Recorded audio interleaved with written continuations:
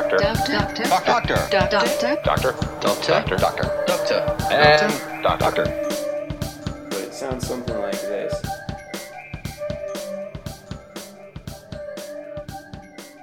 All right, hi all. Welcome back to The Drip, the podcast where four academics of color sit around in coffee shops and discuss great books. Each episode will feature a free-flowing conversation about one book. I'm Anita and I teach in the Educational Studies Department at Carleton College, and I'm the host for today. I'm Todd Lawrence. I teach at the University of St. Thomas in the English department. And as you can hear, we are actually in a coffee shop right now. So there will be background noise. I'm Adriana. I teach in the American Studies and English departments at Carleton College. And I'm Crystal Moten. I teach African American history at Macalester College. Right. So this episode, we will be discussing Jesmyn Ward, Sing Unburied Sing. Jesmyn Ward is an associate professor of English at Tulane University and a certified genius. She actually was a recipient of a MacArthur Genius Grant in 2017.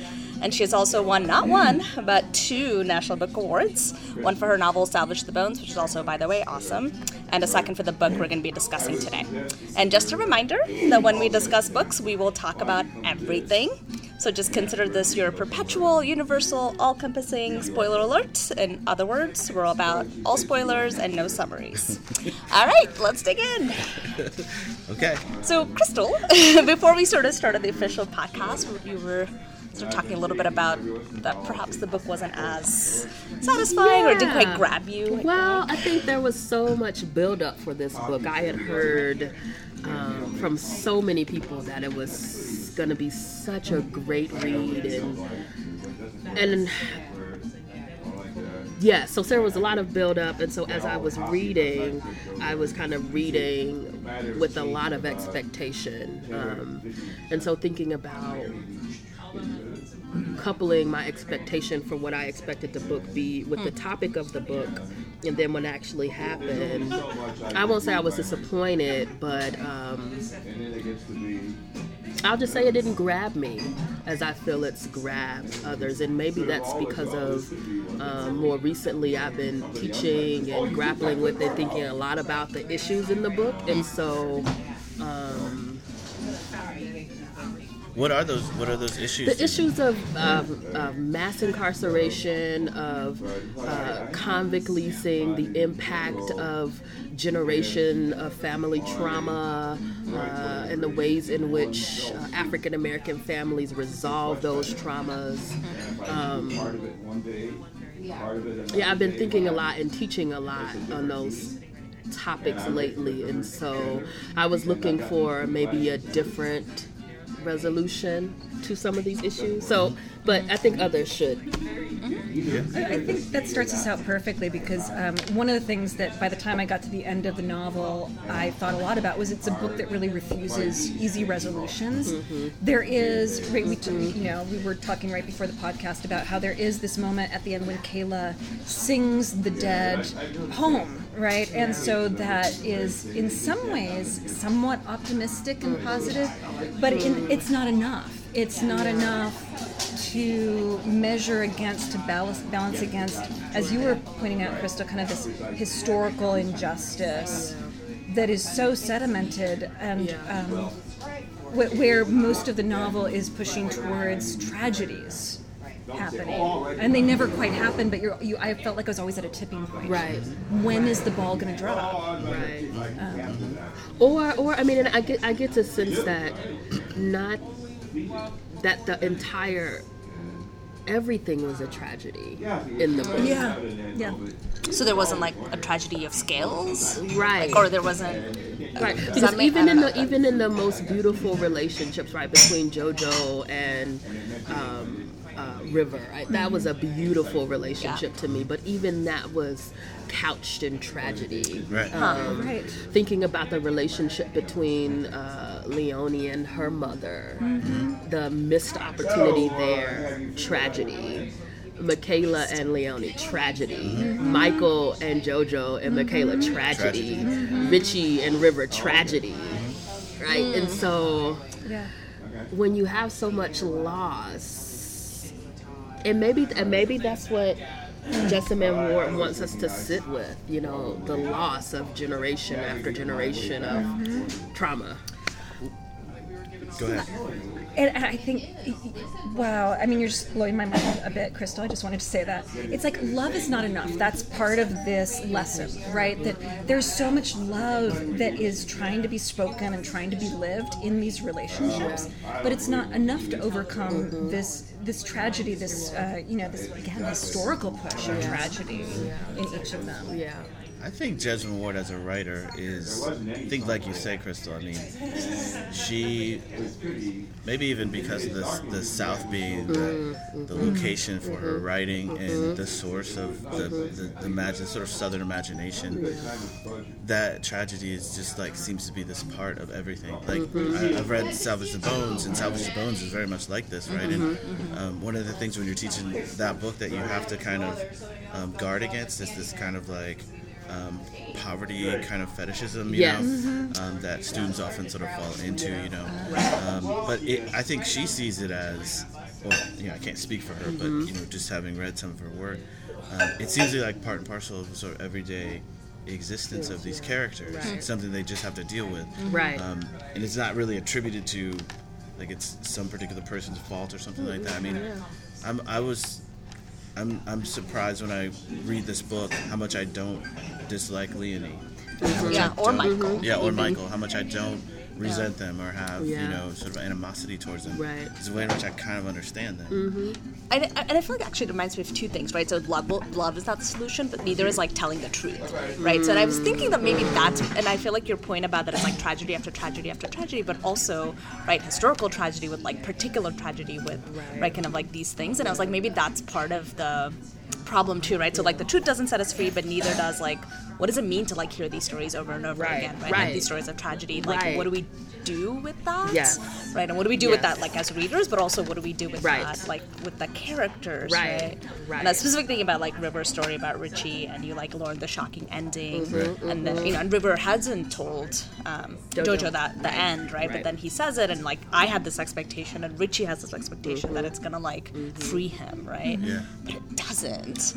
And I don't know what to do with that, right? Like I was like, does that mean, like love isn't enough? I don't know. Isn't that like, I think, you know, stories can both free and enchain us, right? You know, and I'm thinking of, I don't know if you guys ever read this book, Corregidor. It's one of my favorite books by Gail Jones, a great novel. But in that book, there's a kind of central story in the book that generations of people tell to each other, generations of women tell about their own subjection. And there's a way in which it's empowering, but also confining and sort of, at the same time, traps them. And I mean, so I think stories have the power to do that, because this the same way tradition is like that, right? Like we always learn in folklore classes that you know, there's this sort of conservative power of tradition, and then there's a dynamic force of tradition. So tradition's trying to hold something the same, and then as you engage in tradition, you're trying to change it. Right. So I mean, I see that with Leonie. I see that with Jojo. How, you know, part of the thing with Leonie and Ma'am is, you know, she's not connecting on the tradition, right? Like and Jojo's always like, don't do that. You're gonna kill someone. Because you don't know what you're doing. But so that's like a sort of a natural part of the passing of tradition, though, is that something gets lost, and that the individual person then has to improvise to like fill in the gaps of what's lost. You know? So it's kind of like a complementary kind of forces that push against each other. It also really lays bare the way in which song, you know, in Kayla's mouth becomes whatever kind of redemption we have at the end, right? It's in her. And making me think that there's something about the newness of her voice and the kind of way in which she's still not embedded deeply within these stories and histories. Although she's just recently started calling Leonie Oni instead of calling her Mama, which means that she's at this precipice where she's about to become part of these tragic stories, I think. And she also sees Richie, right? She also sees him. So on page 183, I just wanted to take us to one of those places where we learn more about songs, right? And Jojo's in the car when they're coming back from Parchman, and Richie is there, and Richie is trying to explain to him what he needs, right? And he says, this is my way to find that. Find what? A song. The place is the song, and I'm going to be part of the song. And I love Jojo at this moment, because like, that doesn't make any sense. And he says, it will. It's why you can hear animals, see things that ain't there. It's a piece of you. It's everything inside of you and outside of you. There's something so, that this book is getting to of the omnipresence, right? Like past, present, future, all together.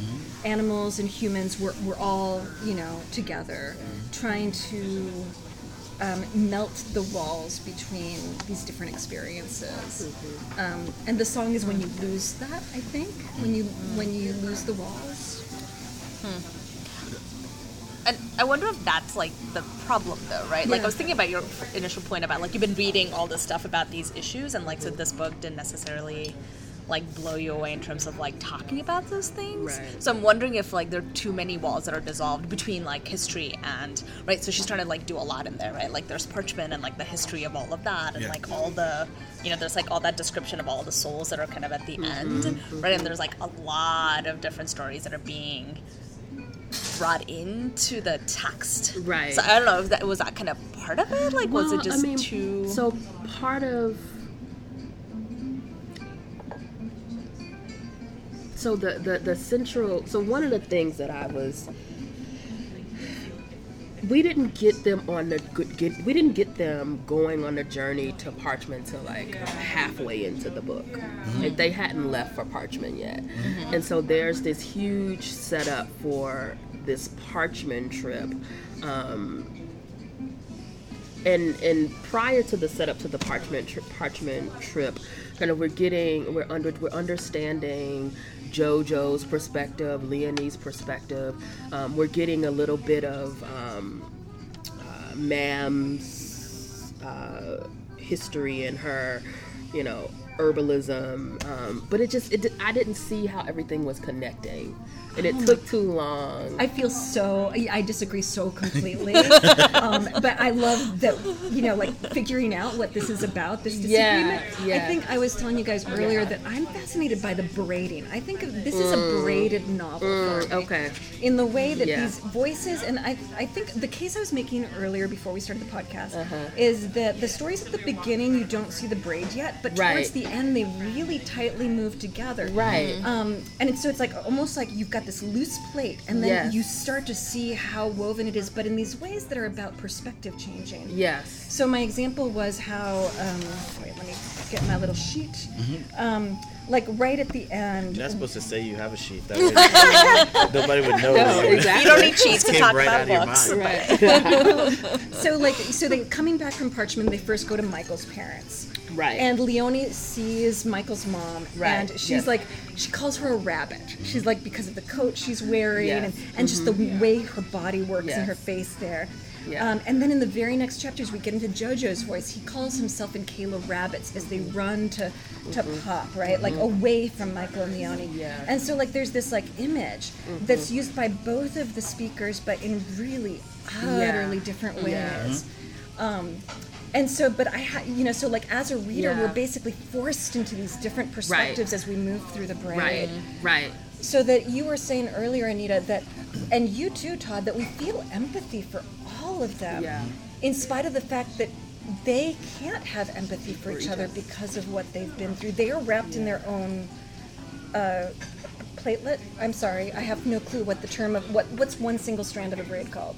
A plait. A plait? I don't know. I don't know. Is it a Let's go with that. A cornrow. I know platelet's not blood. Cornrow. I know that. Podcast failed. I did not look up the term. A plait. I think it's a plait. Or cornrow. Yeah, one row. But we have to negotiate all of them. But also kind of like a braid, there's not really a fantastic climax to the braid. There's just it's going on and on. Yeah. And I was thinking, you talked about the kind of the narrative structure, which puts us back and forth, right? And and that did really strike me, the way that as the novel unfolds, those perspectives begin to, as you said, braid together. Right. And I think it's around chapter 7 and 8 where you get the scene with the cop, where the cop stops him. Yep, that's it. And you get it from Leonie's perspective, and then you get it from JoJo's perspective, or either one way or the other. Yeah. I think it's Leonie and then JoJo. Leonie and then JoJo. and that's an absolutely pivotal scene in the book, because I mean for me it was because like we haven't even really talked about motherhood in this book, which is like a huge thing, right? And that's the first time in the book where you might say that Leonie sort of has this kind of like you know, motherly kind of instinct that jumps out of her despite how she seems to feel most of the rest of the time, and yet she can't follow. Right, she can't. She's yes. Go ahead. So, you know, right before she dies, Ma'am says to Jojo, you know, I'm going to paraphrase, you know, basically, you can't trust Leonie, right? She won't feed you or something. She won't feed you. That's why I have already. She has no mothering instinct. And I think by that time in the novel, we recognize that it's not that she has no mothering instinct. In fact, in some ways, she loves him too much. He is given, right? He's another given. And so her mothering is always tinged by that anger and sorrow at his death. And the relationship with Michael is also like touched by that loss. And then when we find out that Pop too, right, like sees Jojo as a reincarnation in some ways of Richie. Again, braids, right? These relationships that reemerge. And you know, maybe I'm glad you brought up motherhood. Because I think I was also. Again, these are my expectations, and I have a problem sometimes with expectations. No, they're yours. But I just wanted so much more for the mother-daughter, mother-child relationships in this book. Cause, you know, and what across generations, and I guess what I wanted. I mean, I guess I am just a hopeful person, and so what I wanted was for, despite the tragedy, I wanted some joy. But there are. It's Jojo and Kayla. It's Pop and Jojo. I mean, you get some really strong. I mean, I find those to be some of the most moving moments when Pop says, when he just calls him boy, or he says he gives him the fetish bag. You know, I mean, all those, and they are. Like in a lot of relationships, these sort of small nuggets that symbolize everything, right? Like you're like, my dad does love me, or something, you know, like those sort of small moments, you know. So. And I think we also have to talk about how Leonie sends her mom off, right? Like in the way that she begged for, and that Leonie didn't think she had the strength for. Because that is all about love, even though it's still tragic. But love is different than joy, right? And I feel like you were asking about joy, and I feel like that's right. Yes, you're right. This is not a joyful book, right? Because I feel like there are also lots of moments of like love that I thought was, you know, like that when River is talking to Sunshine Woman, and Sunshine Woman like tells that story, and he's like, "Don't tell Richie that." Like he doesn't, right? Like he doesn't. He's not grown enough to know, and she like disagrees, and you know.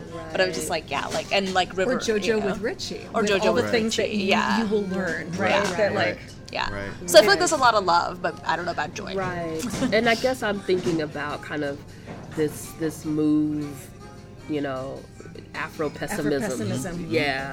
And this, you know, inability to see, you know, Black being outside of kind of the suffering and trauma and dehumanization that Black folks experience. And so I am just a little bit exhausted with that being. This is not a novel to read when you're depressed. No. Well, I mean,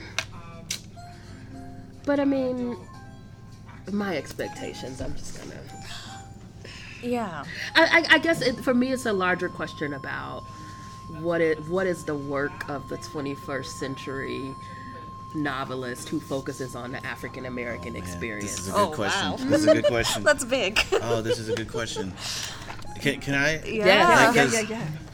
I've thought about this a lot too, and granted, my thoughts are, you know, incomplete and problematic and all kinds of stuff. But I've wondered a lot about whether, especially when authors are writing about subject matter like, you know, trauma and, you know, sort of like contemporary problems, whether realism as a genre is too confining for it. And I think what you might get in this book is a kind of attempt to stretch realism Yes. and to pull at its boundaries.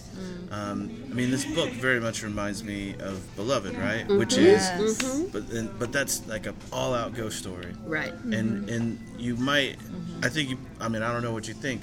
If you feel the same way about Beloved, I'm doubting that you do. That this book has less joy in it, seems to have less possibility in it than Beloved did. Yes. And I wonder if that's not just a sort of content issue, but a genre issue. When we read Kindred, I mean, that ended pretty horribly. That's true. But it seemed to have more possibility because of the kind of the speculative sort of possibilities for future, right? Right. And maybe that's, you know what I'm saying? Yes, and partially because this, I'm glad you brought that up in terms of genre and this, being in a genre of realism. The moments where kind of the supernatural were intertwined in the book still felt too much like that is just real life, right? And so there was no sense that, this is Beloved's the opposite because she's a ghost, but she's actually a body. Yes. Right? Like she's actually in the real. You can touch her. Right.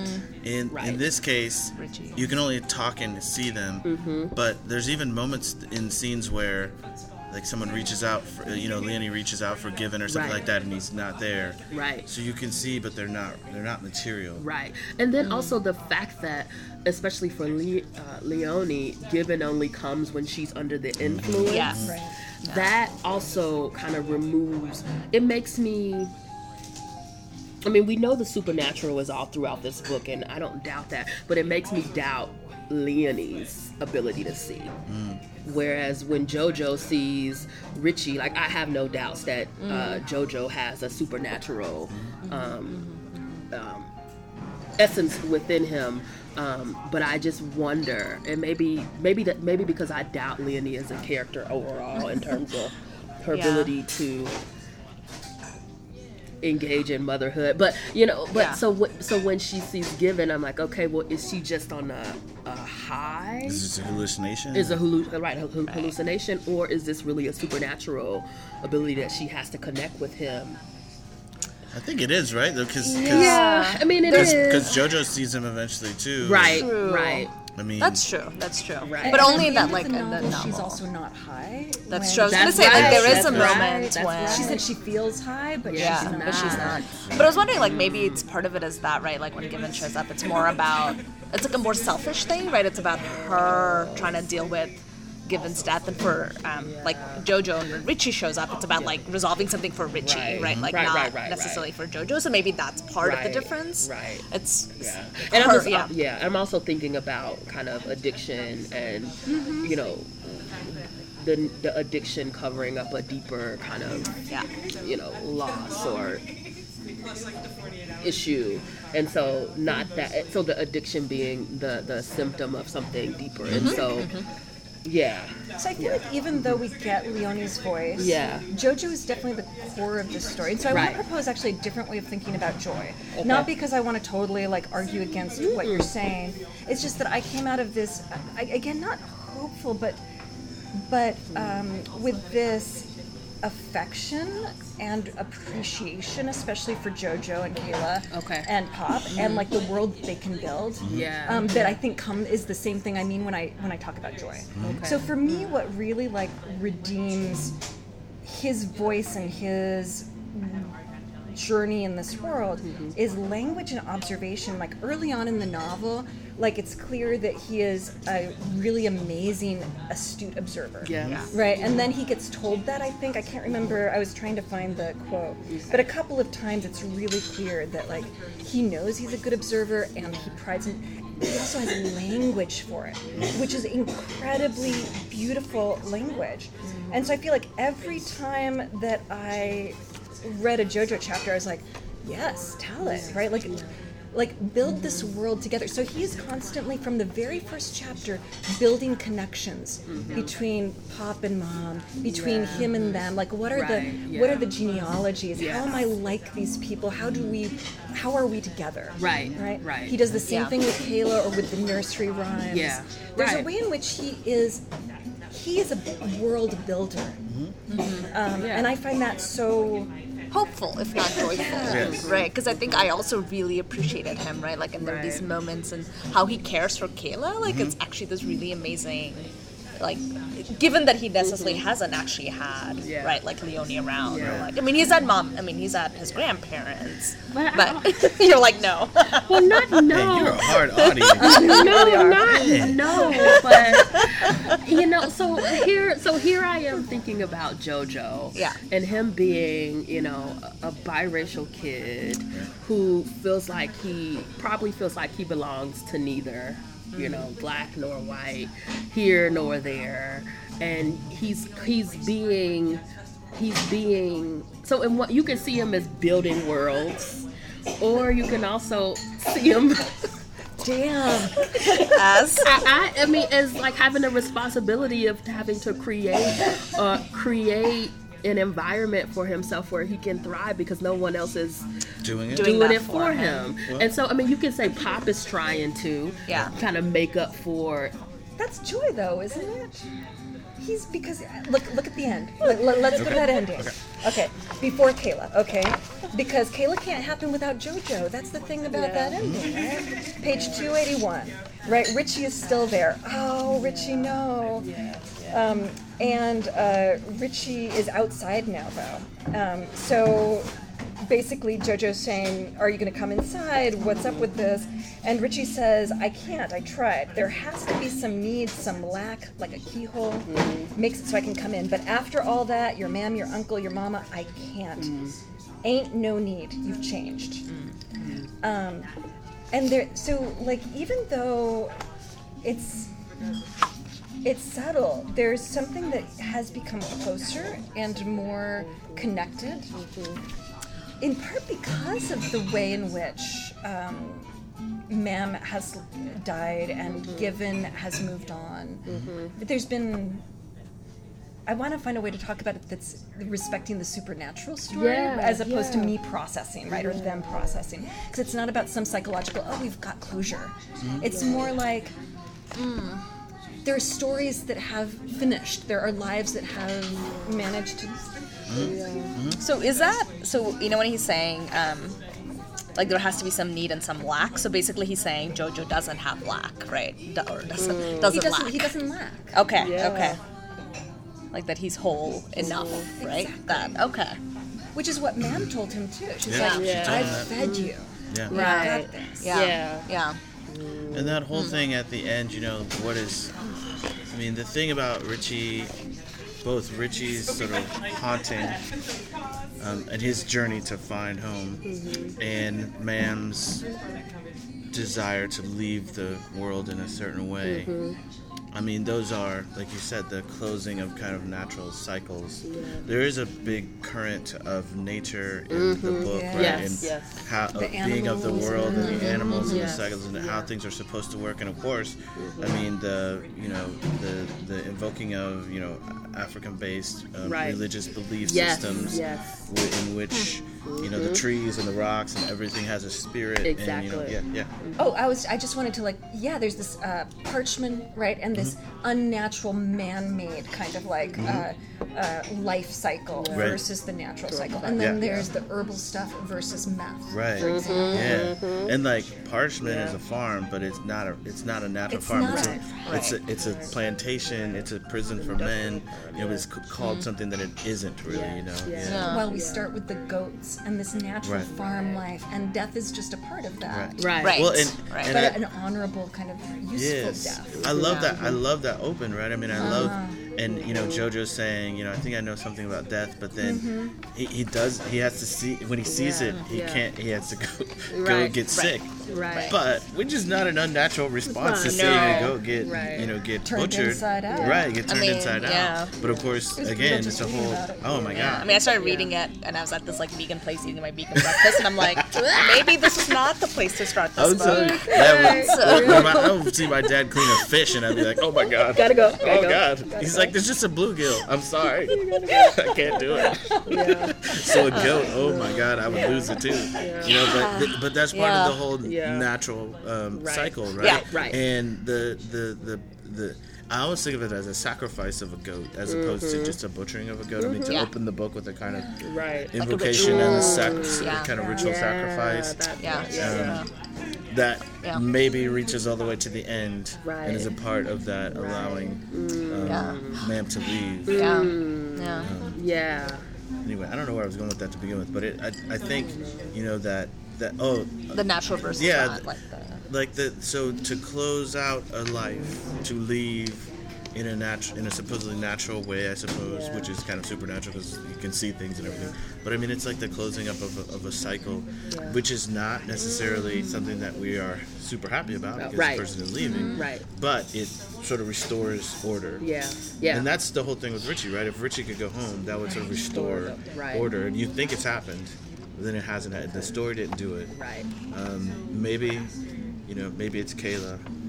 And we gotta talk more about Kayla too because can I say something else? I feel like I'm Bogarting right now, but I have to. No, go ahead. But I want to go. Think about because Kayla to me is like so interesting because, like you said, she's this sort of the youngest and this kind of person who hasn't quite acquired her full voice and is sort of constantly sort of repeating things, smatterings of things that people say, but also how her body is like the place where everything that's happening sort of materially manifests itself, right? Like her sickness and her hunger and her like whenever something's happening, she responds to it almost like she's a barometer or something, of the kind or she anticipates it. Maybe, The only thing I wanted to say, I don't think I made this connection until you brought back the goat scene, but the Ma'am's dying scene was super violent too, right? And graphic, and I kind of didn't think about the connection there, right? That it was pretty, at least in the way it's described, right? Pretty gory. Mama's bleeding under the skin. Everywhere my hands touch, there is blood. Trenches in the sand, filling with seawater. Underneath, doom. That's just Right. Let's because we actually skipped over talking a little bit more about Leonie and that scene too, and mothering. Because I'm just trying to find out where that is because she is so frantic in this moment of trying to go through the rituals in time, right? Because her mother's dying before she even had a chance to decide, to make the choice to do it. Right, page 267, right, her mom is saying, "Baby, please." It's the word baby that makes me jump off the bed. Because I hear her say it now, and I'm her baby again, soft-gummed and wet-eyed and fat, and she is whole and sweet-milked. Her hands fall away from me like husks from corn cobs, lying just as brittle and dry on the bed before she whips them up, faces them out, palms up. Which reminds me of your point about the natural metaphors, right? Because everything isn't, either full like in harvest or empty and ready to leave. And then she starts doing the whole incantation, and Jojo's resisting, right? And so she doesn't just have to fight against her own unwillingness to do this, to say goodbye to her mother. She also has to do this when she knows that in some ways it's a last brick between she and her son, because her son's Jojo's never going to understand exactly why she's doing it. Yeah, and that's a little bit later, right? And she's like, "What did you say?" Right, and and this is Leonie talking about Jojo. He doesn't understand what it means to have the first thing you ever done right by your mama to usher in her gods, to let her go. Exactly. Yeah. But back to Kayla. We didn't talk about Kayla, but I just thought about those two scenes as kind of these bookends. Bookends of the book. Kayla. She's also so in a book that is that really deals a lot with race. There's not a lot of really straightforward race descriptors, and so Kayla's always talked about as blonde, Afro-blonde, I think is one of the terms. I think Richie calls her a golden girl. Yes. At some point. There's one JoJo moment where he's talking about himself as rust, and her, if they stay out in the sun, he gets rusty and she gets peanut buttery, right? So there's so she's also this interesting. They're both mixed race, but they have different embodied. Right. And there are also moments where Michaela's hair is described, and it's described in a way that makes me think, you know, that she has these kind of big curls that somehow, you know, have a life of their own, and they get matted, and you know, with all the stuff. Yeah. And actually, I mean, sort of just going back slightly, but it's like, you know, sort of JoJo's being biracial, and kind of you were talking about that he has to, and I feel like I know that in there, but I actually didn't like think about that as much, right? Even though I know, like, you know, Michael's in there and he's white and like right, and I was like, and I don't know why, like maybe I just I guess I don't like. I'm trying to like think of like how he talks about it, right? And I guess I don't actually have a does? sense for like how he. The people around him, like I thought, like it was beautiful the way they see this kind of man in the making, right? So by the time we get a full portrait, I feel like, and with the cop, I think this is where it really starts to congeal as an image. Like here's this clearly young boy, but he looks like a young man for a white cop. Right. Yeah. And Leonie insists that he doesn't, like when she describes him, he's just a knock-kneed, like fat little kid or something like that. But that's not the way the cop sees him, right? Yeah. Well, and by the end of the novel, she's talking about him as, you know, in a couple of years he'll be straight and tall like my dad. And so she sees him in that vein as her dad. Right. I think another part of my reaction to this novel deals with the work the children have to do always. They're just, I mean, you see very few moments where they can just be a kid, and it just again, like the realism like of this novel where, you know, young black kids have to be adults before they're even allowed to live their childhoods. And so I don't know. For me, like what was really fascinating, I'm so glad you brought that up, because actually it's in Richie's last story that he talks about watching them in a berry patch, picking berries. Which makes me think about storytelling, right? That like we don't see them being kids, but also Leonie doesn't have that perspective. She rarely sees him. And JoJo, like we get the early story of his birthday, and that in some ways frames all of his storytelling in the novel, where he's thinking about, he's 13, he's on the cusp of manhood. Right. And he's also really like, he definitely feels the absence of his parents and has taken on his own raising in some ways. Right. But like from Richie's point of view, he can still see the kid in them playing. That's true. Yeah. And he is still a kid, right? Like, I mean, I don't know if I would think of 13 as the cusp of manhood, right? Like, no, that's still kid. I don't know. Like, it's still. I mean, it can be both. I mean, that's. Kid. Oh, that's true. No, but I feel like the other, like the fact that like other people are starting to see him as that, right? Like, and I wonder if you were, you know, if you were a black boy in the South. Yeah. I think of Emmett Till, right? Yeah. He was 15. 15. Yeah. Tamir Rice was 12. Right. Exactly. And so. Yeah. That the childhood of these children in this book are just absent. Yeah. And that, I mean, I think, you know what? Honestly, I'm just sad. This book makes me sad. Okay. I get that. Yeah, I do too. And I think it's exhausting, right? And I think going back to the point you haven't made yet, but like just these like, there are these like thing after thing after thing after thing happens. I talked to Anita, I was about not even halfway, like a third of the way through the book. And I'm like, oh my God, these terrible things are going to happen. It's like Chekhov's gun, right? So Chekhov wrote this essay about playwriting. He's like, if you put a gun in the first act, it better go off by the last act. We get so many guns in the first chapters of this novel. And they don't, none of them really go off the way you think they will. They do go off, I think, but not, you know, so, you know, Kayla and her stomach ache and the vomiting. And I, for a second there, I was like, oh, no. she's gone. She's not for this world, right? And then when Leonie like swallows all the meth, I know. And I'm like, you're like, this has to be the end this of is something. not going to end well. Or JoJo and the cop. Yeah. Right. You know? Right. So there's so many moments where you're like, this is it. Right.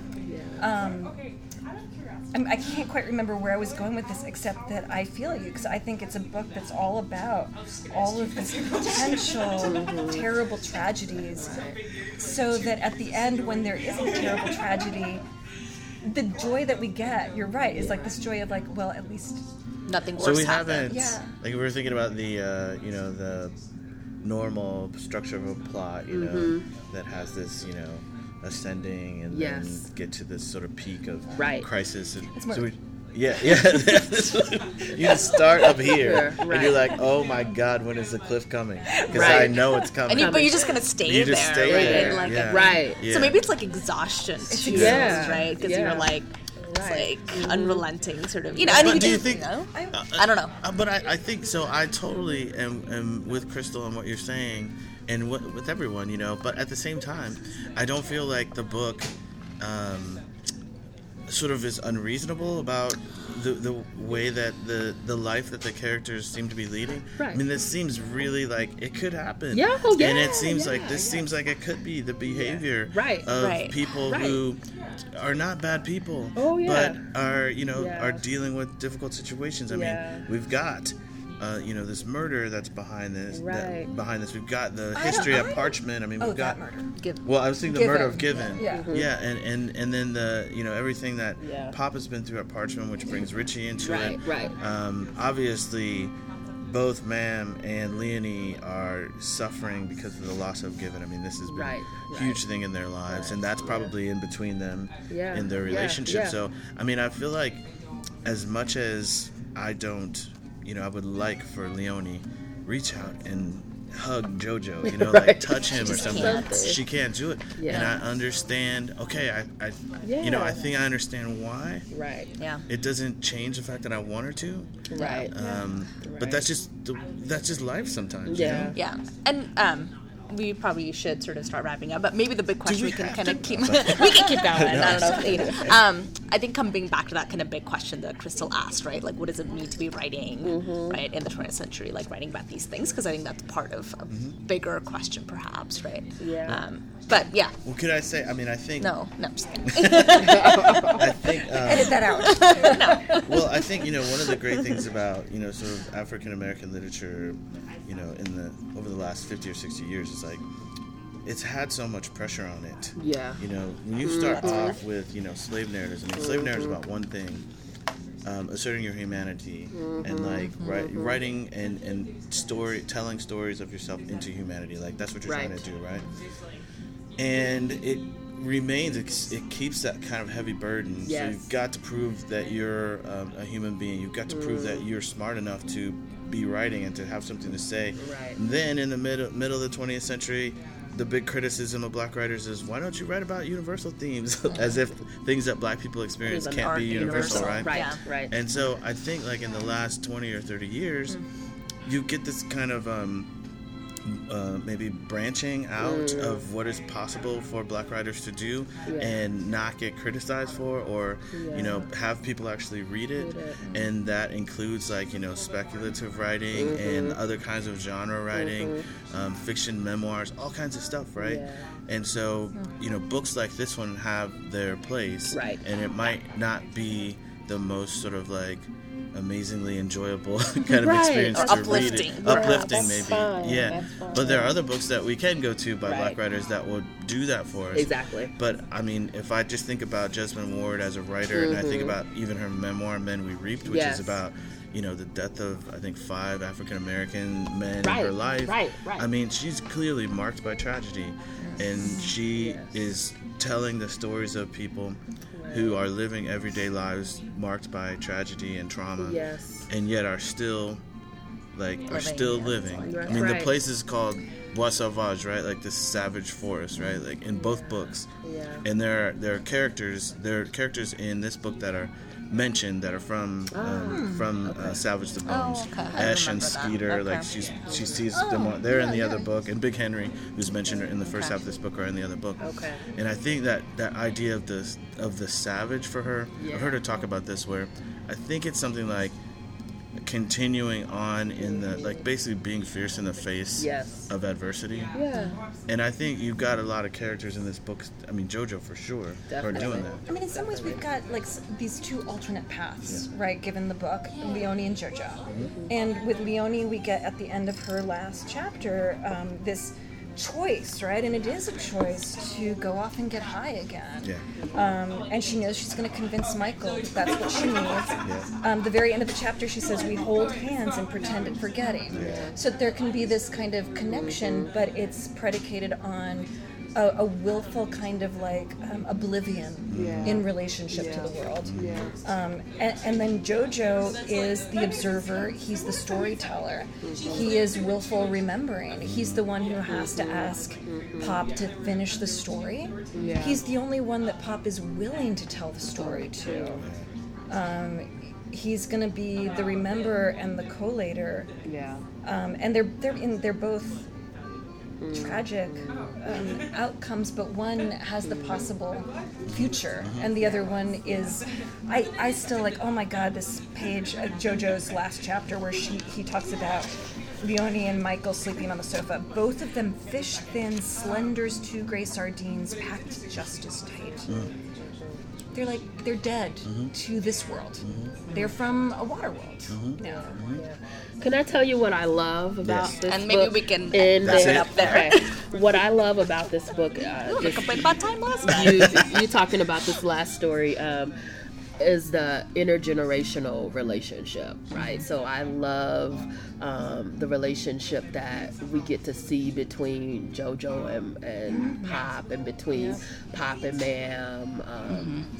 And for me, it kind of is kind of the relationship, and thinking about like history and the ways in which history is passed down from generation to generation. Like, you know that Pop is pouring into JoJo his story and history, right? And so that was, I think, the most fulfilling part of the novel for me, seeing that, encountering that, and then also having a sense of that positive, not tragic less, but a positive masculinity represented between that relationship.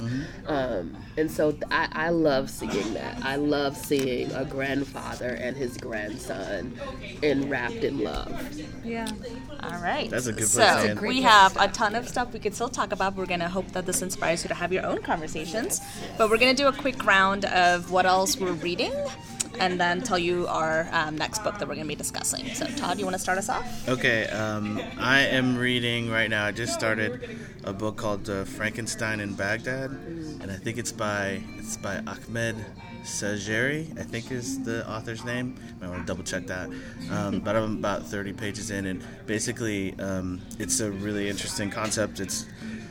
It supposes that the main character of the book, he starts to collect, and takes place during the kind of height of the American occupation and war in Iraq. And he starts to collect body parts from explosions, and he sews them together because he wants them to be kind of like a symbol of what is actually happening. And then one day the body disappears. He puts it all together and then disappears. And so, like, literally a retelling of Frankenstein in Baghdad. So far it's pretty interesting. So I'm gonna keep on reading. Thanks. So I'm trying to experiment. I've downloaded Audible, and this is the first time I've really tried to like listen to books. So I first got George Saunders' Lincoln in the Bardo, and I don't know if that's going to work listening to it. There seem to be a lot of footnotes and kind of interesting citations, and so listening to it out loud is not helping me figure out what's going on. I think there's someone who's dead, but maybe they're just sick. I'm really not sure. But the book that I also have started listening to that is much better for audio listening is The Hate You Give by Angie Thomas. It's a young adult novel that's gotten a lot of good press recently. And I've just listened to the first couple chapters, and I will say it is a brutal beginning with a really amazing voice, the young woman who narrates. But it's I can already tell, if we thought this was tragic, like the first chapter there is tragic. Like, where do we go from here? So I guess I'll find out, because I'm going to continue listening to that. Yes. Okay, so the two things that are open that I'm reading are Living a Feminist Life by Sarah Ahmed. Is that how you pronounce it? Yeah. Sarah Ahmed. And so it's basically kind of her theories about living and practicing, having a daily practice of feminism. So I'm reading that. And then also one of my students with whom I'm working on, he's writing an honors thesis. He recently lent me a book. He's writing an honors thesis on the history of public housing in Chicago. And so he let me borrow his book. It's a book of poetry by Kevin Koval, A People's History of Chicago. Oh, cool. And so I'm reading those poems coupled with living a feminist life. Cool. That sounds great. I'm gonna break the rules actually and like recommend an album. But I think it'll make sense. Freedom Highway by Rhiannon Giddens. Yes. And I think if you listen to it, or if you have listened to it, I think you'll understand why I've been like listening to it after reading Kindred and this book actually. And also she happened to also have gotten a 2017 MacArthur Genius Grant. So You're all about the genius. yes. And just to wrap up, our next book is going to be Electric Arches by Eve Ewing. So it's a book of poetry, and it'll be amazing, I'm sure. And we'll be back at you in about a month. Yes. Sounds See great. ya. Bye. Bye. The Drip is recorded at Lake Coffee House on Lake Street in Minneapolis, Minnesota. Our intro and outro music is by KG House with a little bit of 1, 2, 3, 4. We'll be back in about a month with a new discussion on Electric Arches by Eve L. Ewing. So be sure to check out the book, and we'll see you back here in March. Egads, I'm on the radio. And if the hippies and the yippies, and if the hippies and the yippies,